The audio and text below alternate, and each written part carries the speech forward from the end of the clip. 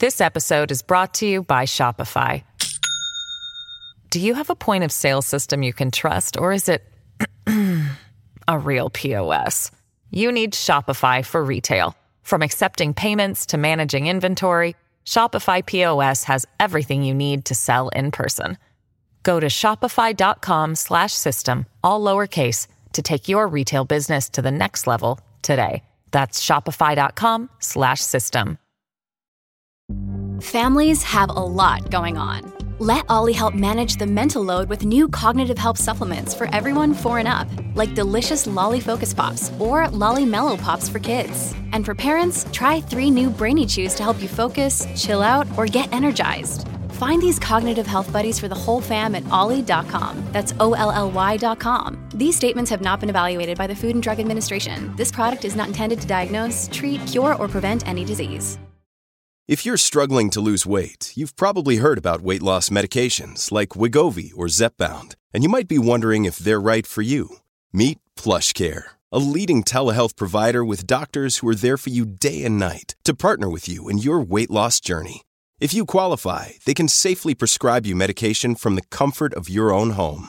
To get started, visit plushcare.com/weight-loss. That's plushcare.com/weight-loss. plushcare.com/weight-loss.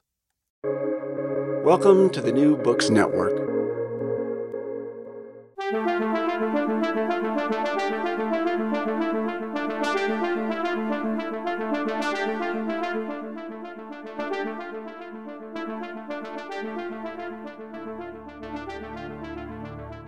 The world's population has just passed the 8 billion mark, and an increasing proportion of those people are old, including increasingly the so-called old in their 90s and beyond.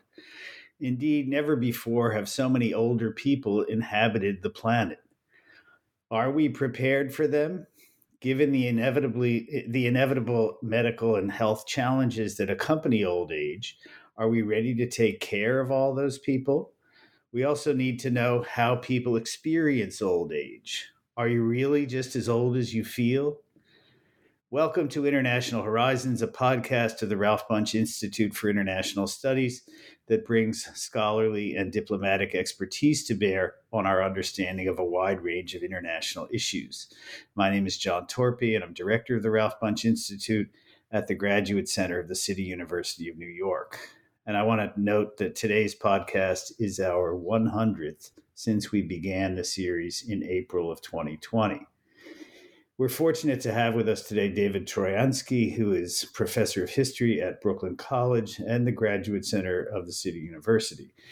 He's author of Old Age in the Old Regime, Image and Experience in 18th Century France from 1989, and of the book Aging in World History from 2016, as well as numerous articles on the history of old age and on aspects of French cultural history.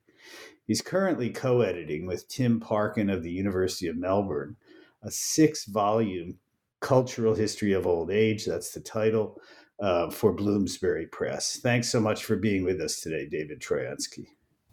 Thank you, John. Glad to be with you. Great to have you and to talk about this really important subject, I think. So you've spent a lot of your scholarly career really studying the history of old age throughout time and indeed around the world. So what's new about old age? Well, let me address that in a couple of ways. First, and in line with things that you said right at the start, in terms of the aging of populations. And then in terms of how historians and other scholars are examining old age in a new way. So as far as the demography is concerned, we live in what British historian Peter Laslett referred to as age-transformed populations. In other words, never in the past was there such a high percentage of older people in the population, and never in the past did so many people live into advanced age. Now, this is sometimes presented as a frightful thing, leading to a budgetary crisis and a crisis of dependency. But it's also presented as a great triumph of life over death. When Pat Thane, another scholar in the UK who's written a great deal about the history of old age, speaks to a non-expert audience, she essentially says that older people have never had it so good, that we're living in the best time to be old. But it doesn't mean the past was just a nightmare. And that brings me to the second part of my answer. How have historians and other scholars approached the subject? Well, we're not so completely different from everyone else, trying to navigate between decline narratives of aging and much more positive understandings of aging and the aged. Were older people better positioned and better respected in the past? Has their status declined? Or can we talk about societies that are better equipped to deal with the needs of older people? Gerontologists often speak of successful aging or positive aging. And of course, that may set some people up for failure, maybe most of us eventually. But the point is that we're much more conscious of the age structure of the population and have choices to make. I've noticed that Americans are now speaking as much about the power of the aged, consider the US Senate, as about the fragility of the aged. That's another matter. When I was asked to write Aging in World History, I thought of myself as a European historian who worked primarily on France. So I had to think about what it meant to do world history. And I was confronted by the unevenness of the scholarly literature. There was already a pretty significant historical literature on old age in France, in Great Britain, in the US, and a few other countries. But I also benefited from the literature that was coming out on the rest of the world, at least in languages I could read. It was great fun to be reading on Africa and Latin America and Asia. Sometimes I was relying on sociologists and anthropologists more than historians.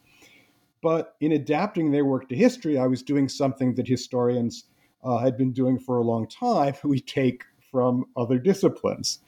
And one of the ideas I played with was whether societies around the world were all converging around a common set of understandings about the aging of their populations, as well as their social policies and cultural representations. Is a world history of aging one story, or is it many stories? And I guess people can read the book to find out, or at least get some clue. Right. Well, we all look forward to the book. But there's one thing I wanted to sort of clarify before I move on to some other questions. And that is, I mean, we haven't really used the term life expectancy, but part of this story is a story of growing life expectancy, and indeed dramatically growing life expectancy over the last century and a half to 2 centuries. But that doesn't mean that in the past, nobody lived to be old, or few people lived to be old. It really basically was a triumph of the defeat of, infant death, right? The number of people who died before the age of 5, basically. And after you got beyond 5, you could live a long time. Right. So I wonder if you could just say a little bit about, clarifying that that's really what's going on. That, I mean, it's also true that we have a lot of older people now, but, a lot of the difference between now and, say, the mid-19th century really had to do with getting a grip on infant and youth diseases. Well, yeah, but what you're describing, of course, leads to, in the other direction, towards a more youthful population for a time. But when demographers talk about the aging of populations, they're really talking about two different sorts of things.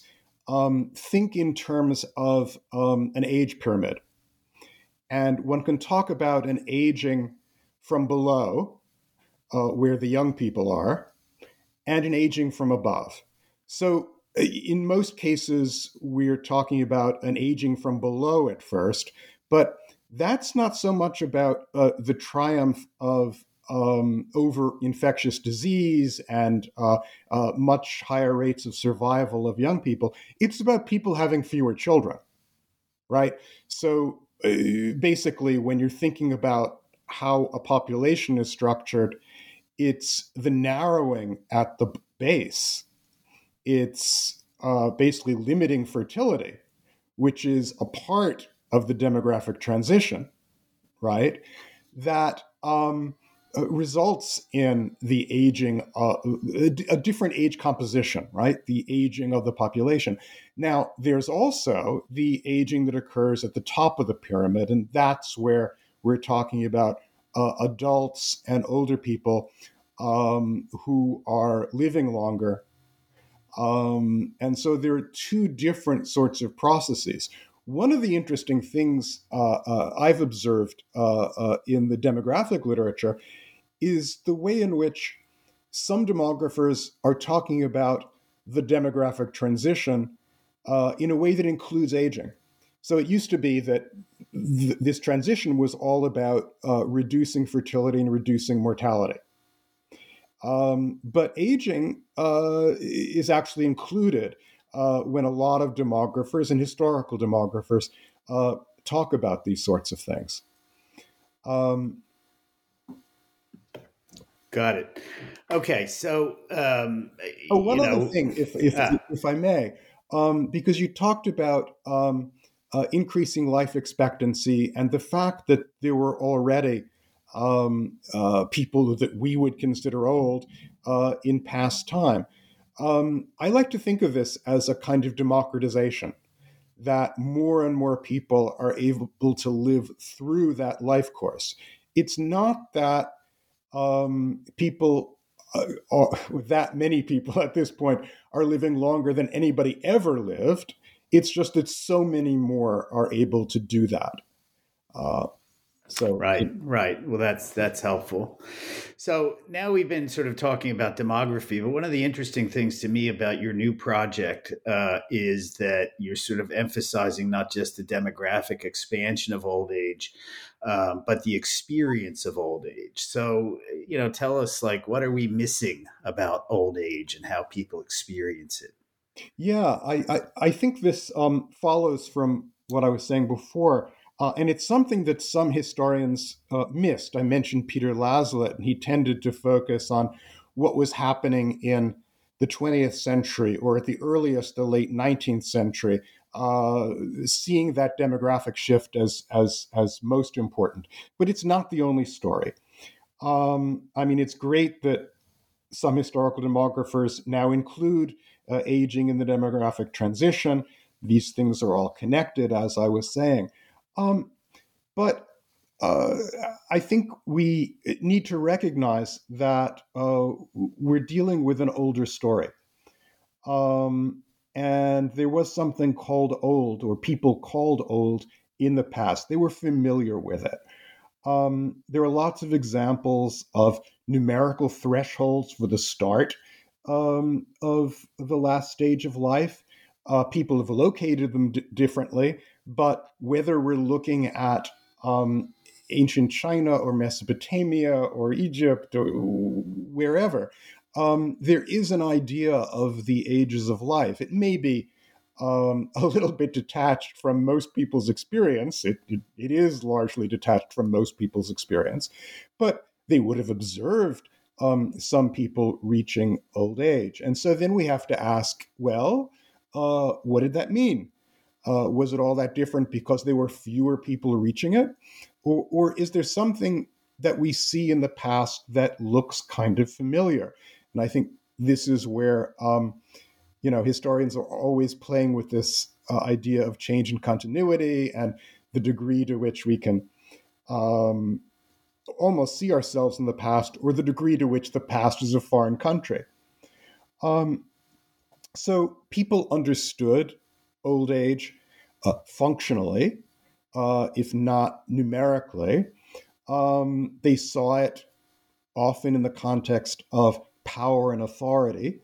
They also understood old age in cultural terms as perhaps worthy of respect for its experience or wisdom, or as deserving of censure for one kind of misbehavior or another. Still, one of the problems I've confronted is that of going beyond the standard cultural representations to people's experience of growing old. And that is harder to get at than sort of the the standard sort of stereotypes that exist in a given society. And here, I think this is something that maybe social historians weren't all that equipped to do or interested in doing. Literary sources help.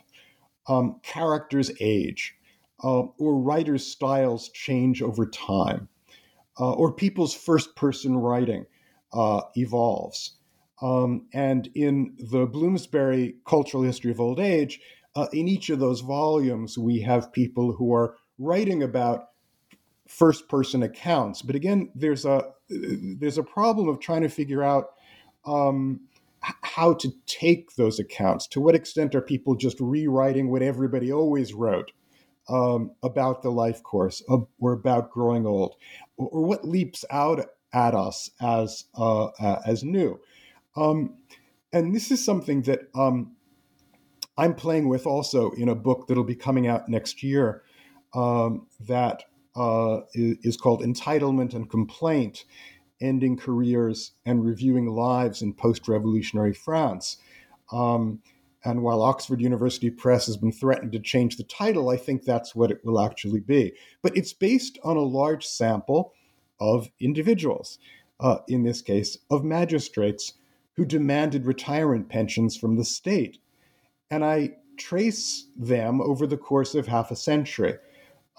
They provide proof of their service. There's a kind of bureaucratic system developing, but they also tell life histories. And in cases where they're unsuccessful in their demands, they ask again under the next regime. And for that period of French history, there's another regime every generation. So they age, and their presentation of self and their presentation of the past changes. So rather than focus on broad cultural representations, which is where a lot of the literature has been, I'm interested here in getting at individuals' take on their own experiences. There's something institutional about this study. It's sort of organized institutionally. You have to be 60 years old. You have to have 30 years of experience in state service to have a guaranteed pension. But how do we get beyond the setting of rules to how people used institutions? So that's one of my questions in the forthcoming book. And it's a question that has interested other recent scholars writing about the views of residents of hospitals and old age homes. So this kind of study is exciting, but it usually involves a very close reading of one kind of archival source. So then we have the problem of going from one population or institution to something bigger. And that's kind of where we are. Right. So I guess I want to ask a follow-up to that that is, self-interested in certain respects. I mean, as I've gotten older, I've thought more about being old and aging and all these kinds of things. And so, I'm interested in this question that you sort of touched on at some point in your previous answer about the way in which the old are perceived in different societies. I mean, I think we do have a kind of, maybe idealized notion of certain societies in which the old were regarded with esteem and prestige, and they were wise and thoughtful. And, I have to confess, in certain respects, in my own thinking about the world, I feel like I've come to a greater, I would say, appreciation of, the wisdom that older people have. I mean, just the fact that they've been through more and seen more suggests to me that, in fact, they have a certain edge. It doesn't mean they have the right answer about everything, obviously, but that they do have a certain kind of edge in thinking about, the problems that the world faces. I mean, is that image that we have of, the elderly as wise, is that a romantic image, or is that a reality? I mean, there are societies like China, which seem to me basically historically to have been gerontocracies. And, very much so today, even with the Communist Party in charge. So, and that reflects to me a kind of belief that age brings wisdom, But anyway, I'd be curious, what you would say about all that. What I'd say is that the idea that you've just stated is very widespread. As I branched out from areas I know pretty well, Western Europe, the United States, to areas I know less well, I certainly was discovering certain common features. You mentioned China. Actually, when Simone de Beauvoir wrote a really influential book on old age back in the early 70s, she presented China as a kind of exception because of a kind of Confucian tradition. But if you look at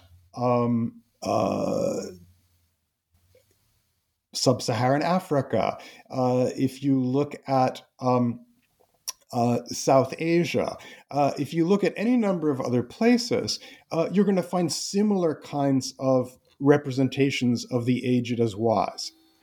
But at the same time, you'll often find people, if you look hard enough, lamenting the fact that it's no longer true. Right? So I remember one of the things I began my first book with long ago was a quotation from someone in the early 19th century saying, "Oh, we used to revere old age. We used to honor the wisdom of our elders. We don't anymore." And as you go back in time, you find other statements like that. So you'll find that in ancient Greece, you'll find that in ancient Rome, you'll find that in a number of other places.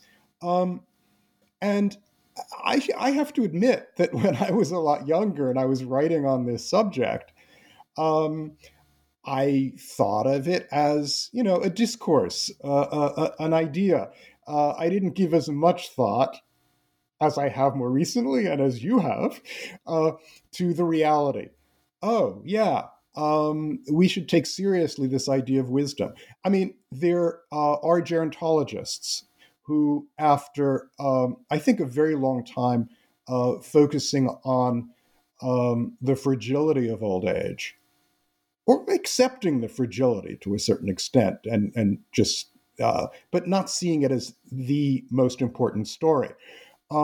They've actually thought about wisdom in a serious way. Paul Baltes in Germany and other scholars have really emphasized this. I think one of the things that would be great to get at would be how people come to these realizations over the course of a lifetime. And what you described for yourself, and I can describe something similar for myself. I started out being rather skeptical about these ideas and thinking, well, this is just ideology. And sometimes it is. Look, the people who are in the most secure position in old age have always been in a more secure position because they come from a kind of cultural elite. All right?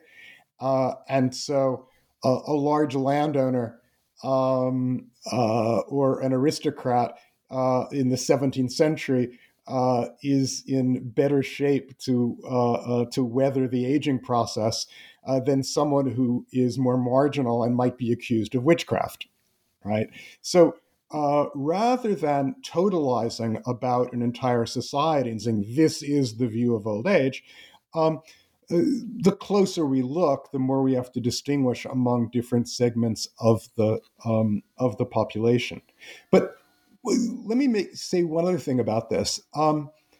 When I was looking at the literature on East Asia, and I was also looking at the literature on the Chinese diaspora, there was a tendency for people to write about a kind of unchanging past in which elders were always respected, in which filial piety was always at the center of things.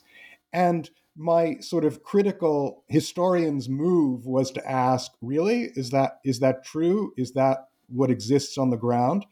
And I was hearing it also from my students when I've taught about old age. among history students and other students at Brooklyn College, often I find that students who come from Chinese and Chinese American families will talk about the tension they feel between that Confucian ideal and American reality. And I just wonder whether we're falling into a trap, just accepting the sort of cultural ideal as a reality. It's hard to get at. This episode is brought to you by Shopify. Do you have a point of sale system you can trust, or is it a real POS? You need Shopify for retail. From accepting payments to managing inventory, Shopify POS has everything you need to sell in person. Go to shopify.com/system, all lowercase, to take your retail business to the next level today. That's shopify.com/system. Ryan Reynolds here from Mint Mobile. With the price of just about everything going up during inflation, we thought we'd bring our prices down. So to help us, we brought in a reverse auctioneer, which is apparently a thing. Mint Mobile Unlimited Premium Wireless. How to get 30, 30, bit to get 30, bit to get 20, 20, 20, bit to get 20, 20, bit to get 15, 15, 15, 15, just $15 a month? Sold! Give it a try at mintmobile.com/switch. $45 up front for 3 months plus taxes and fees. Promo rate for new customers for limited time. Unlimited more than 40 gigabytes per month. Slows full terms at mintmobile.com. Right. So, whether people our age have wisdom, we'll have to keep exploring, I'm sure. But as for the money, I think it's clearer that the older people have the money. So now that wasn't necessarily always the case. I mean, Social Security and Medicare, largely eliminated the problem of elder poverty in the United States. It was, in that sense, a revolution, really, for that population. So the ideas that the Republicans occasionally have of, getting rid of these things are wildly unpopular and puzzling, therefore. But in any case, there does seem to be a kind of generational tension between the young and the old around the money. And I guess I wonder, generally, given the growth, the expansion of this population, are we ready for this economically? I mean, it's been a drag on the Chinese economy because of the way things have played out and the decline of younger people because of the one child and those policies. It's reduced the number of younger people in the labor force to support all these older people. So are we ready for this, old age expansion, economically speaking? Let me address that in a couple of ways. I'll get to the Social Security issue in a minute. But first, if we look back to the pre-welfare state period, I think the issues you raise about wealth, about power, and about generation, they were real. And so one can speak of older people who, as long as they have their health and have their strength, if they have property, they are in a relatively good position, and younger people may have greater resentment than what you're describing for the present or the contemporary period. That is, there are tensions over property. Let me give you an example. There are a bunch of societies where, particularly rural societies, where we can talk about control of land and an older population holding on to it for fear of losing authority. And so one of the things I did long ago when I was working in 18th century France was to look at village societies and the notarized agreements signed between generations, that the older generation will promise something or may actually hand over authority, but against the promise that they will be supported. It's a written document, right? It's notarized. It's something that can be taken to court if somebody breaks the agreement. So the idea that somehow intergenerational conflict is something that waits for the contemporary period, that doesn't quite work. I could say more about this, but let me switch to the Social Security question. And I think you're right that in the Chinese case, we're dealing also with an artificial situation where the one-child family sort of set up the problem. But it is a more general problem. There is a relatively easy solution to part of the problem if we're looking at Social Security. You can tax incomes above the current cutoff. So last I looked, the maximum taxable income is $147,000, and that's been going up year by year. There's a lot more income to tax. Now, is that going to solve the problem on its own? Probably not. It's going to go some way towards solving it. I think the other issue is age at retirement. And in the US, we've been upping the age threshold for full Social Security. In France, the country I work on most, the retirement age is 62, but President Macron wants to raise it to 65 by the year 2031. And yesterday, in anticipation of battles ahead this winter, he said, well, maybe 64. But we have to tinker with that. So there's a lot that can be done to deal with that. And this was actually the hot topic in French politics before it got swept off the table by COVID. There's another element to this kind of calculation about what has to be spent, who's producing and who's consuming. If we think about the way in which shrinking of the base of the age pyramid is what leads, at least in part, to aging, okay, you'll have fewer children to care for, so that part of the dependent population shrinks while the older part grows. I think there's sometimes a lot of fear about all of this. And when we look closely, there are ways of handling these things short of destroying the system or privatizing the system. So I think there are issues that we have to address as a society. But at least so far, the most serious needs, the most serious health needs, are ones that come very late in the story.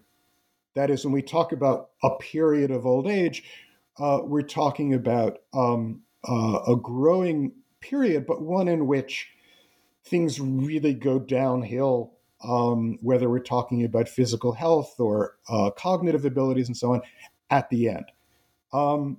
There's the open question of what's happening with various forms of dementia and how long people are living with that. So, societies are facing these kinds of things. But I would advise people who panic at the current budgetary issues or the projected ones to look a little bit more closely. And finally, on this question of intergenerational conflict, back in the 1980s and 90s, there was a lot of talk in the world of demography, and particularly among people in political science and economics, about the coming conflict between the generations. And I think people looking back on that would say it didn't pan out. Now, maybe it'll be different now. That's quite possible. But the last time we went through this, and it was a particularly fraught debate in the United States, though it was occurring elsewhere as well, it just didn't happen the way people had feared. And what will happen in the future? I don't know. I'm a historian. I deal with the past. Good move. So perhaps one last question as we're sort of running out of time. And I mean, not to go prurient on you, but, one of the things that comes up, shall we say, when the question of old age and the aging population comes up is the question of sexuality. And I'm curious, on the one hand, it seems like it's thought to be impossible. And on the other hand, it's sort of grotesque. Uh, so I wonder whether it's not getting a bit of a bad rap. Yeah. So I think it has gotten a bad rap, and it continues often to get a bad rap, but I think to some extent it's changing. Maybe the aging of the baby boom generation has something to do with that. But the idea of the older, wealthier man taking younger women off the marriage market is old, and it's visible in lots of literary sources. The images of the dirty old man or the oversexed woman, particularly a widow, was very common in the past, and it was a way of censuring certain behavior by making people ashamed. But it doesn't tell us very much about how people actually behaved or understood themselves. So how can we get at that?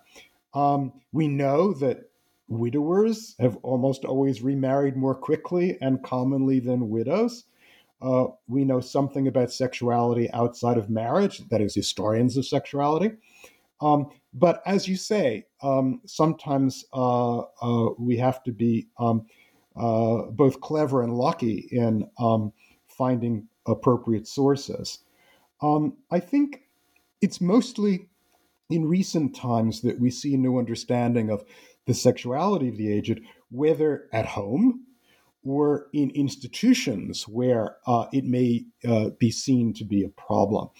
And I think for a topic like this one, we might have to rely more on literature and the creative arts and on film than other kinds of sources.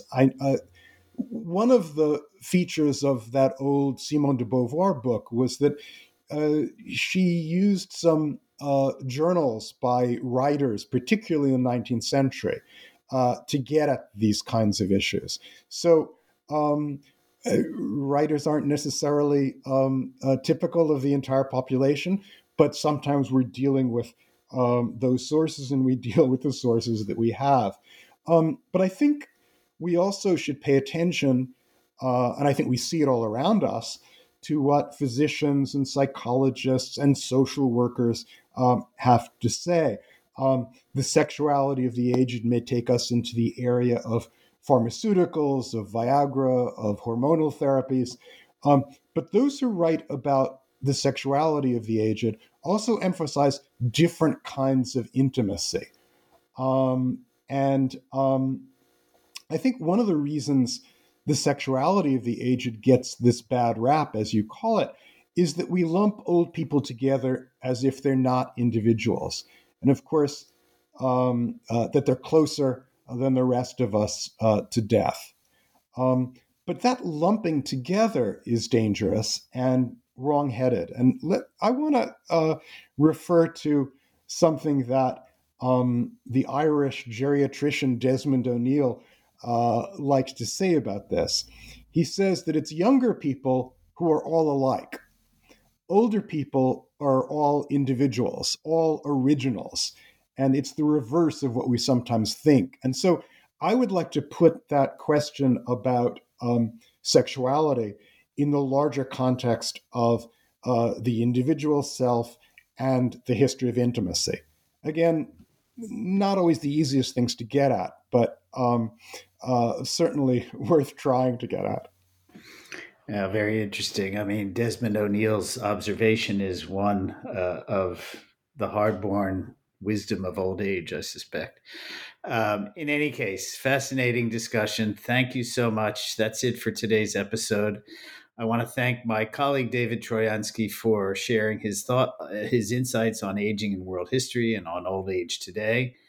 International Horizons is part of the New Books network of academic podcasts. Please subscribe to our RSS feed or find and rate International Horizons on Spotify and Apple Podcasts. I want to thank Osvaldo Mena Aguilar for his technical assistance, as well as to acknowledge Duncan McKay for sharing his song International Horizons as the theme music for the show.